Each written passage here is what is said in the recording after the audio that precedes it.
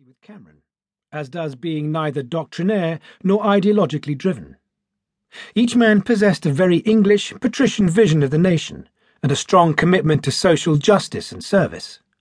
Both exuded a natural sense of confidence and did not have to exert themselves over others. When the occasion demanded, and it often did, they were cutters and trimmers in an effort to hold their parties and coalitions together. Both were criticised for this, but they would respond that national priorities, party management, and coalition cohesion necessitated their ducking and weaving. They brushed aside setbacks and doubts about them. Cameron, despite being 20 years Baldwin's junior when in office, was the more comfortable and self-confident figure, coming across as unruffled because he was unruffled.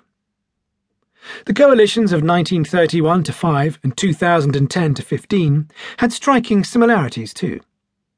The prime objective of each was economic recovery after the two worst economic crises of the last 100 years, caused by international instability and mismanagement by predecessor governments. Baldwin and Cameron were criticised for their economic judgments and for the uneven and slow pace of recovery.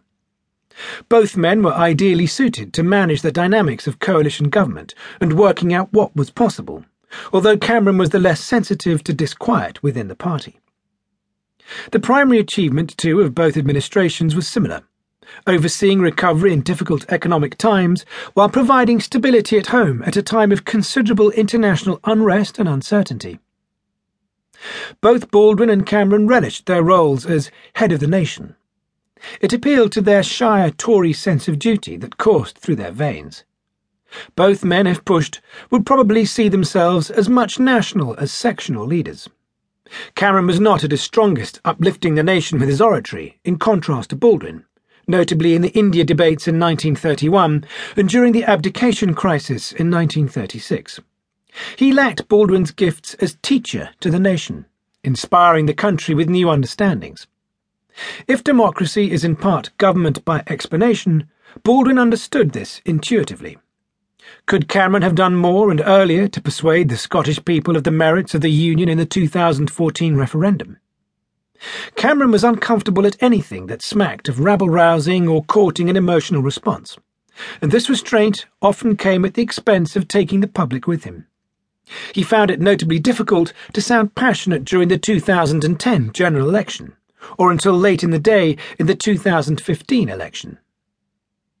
Successful prime ministers need outstanding qualities of character, combined with high-order skills of leadership.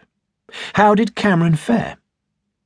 He proved one of the most psychologically balanced prime ministers since 1900, too balanced in the eyes of some, who craved more passion and flair. From his first days in Number 10, officials noted his equilibrium in contrast to the volcanic Gordon Brown.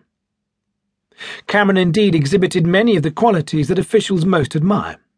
Impressive intellectually, Vernon Bogdanor, his tutor, said he was one of the ablest and nicest students I taught at Oxford. He achieved an outstanding first-class degree.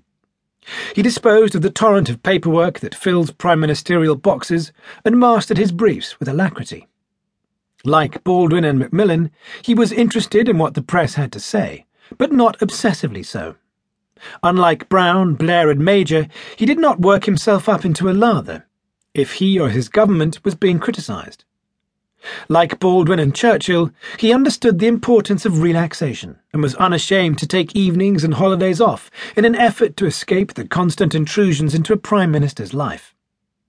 He possessed a strong constitution and could refresh himself with half an hour's sleep when necessary. His appetite for hard work was under-recognised by many contemporaries, who preferred to categorise him as a chillaxed or even as an indolent prime minister, a charge also levelled at Baldwin in his case with justice, not least by Neville Chamberlain. Whereas Number 10 damages many PM's marriages, his relationship with Samantha became stronger. He lent on her throughout for emotional and practical support. The job of Prime Minister's consort is little understood. They rank among the most influential and least studied of any in the PM's inner court. Samantha was no exception. Although a strong personality, she could be overwhelmed by the grandeur of the role, especially in the early years. She kept her husband grounded, although he too recognised the importance of spending time with family and with old friends unrelated to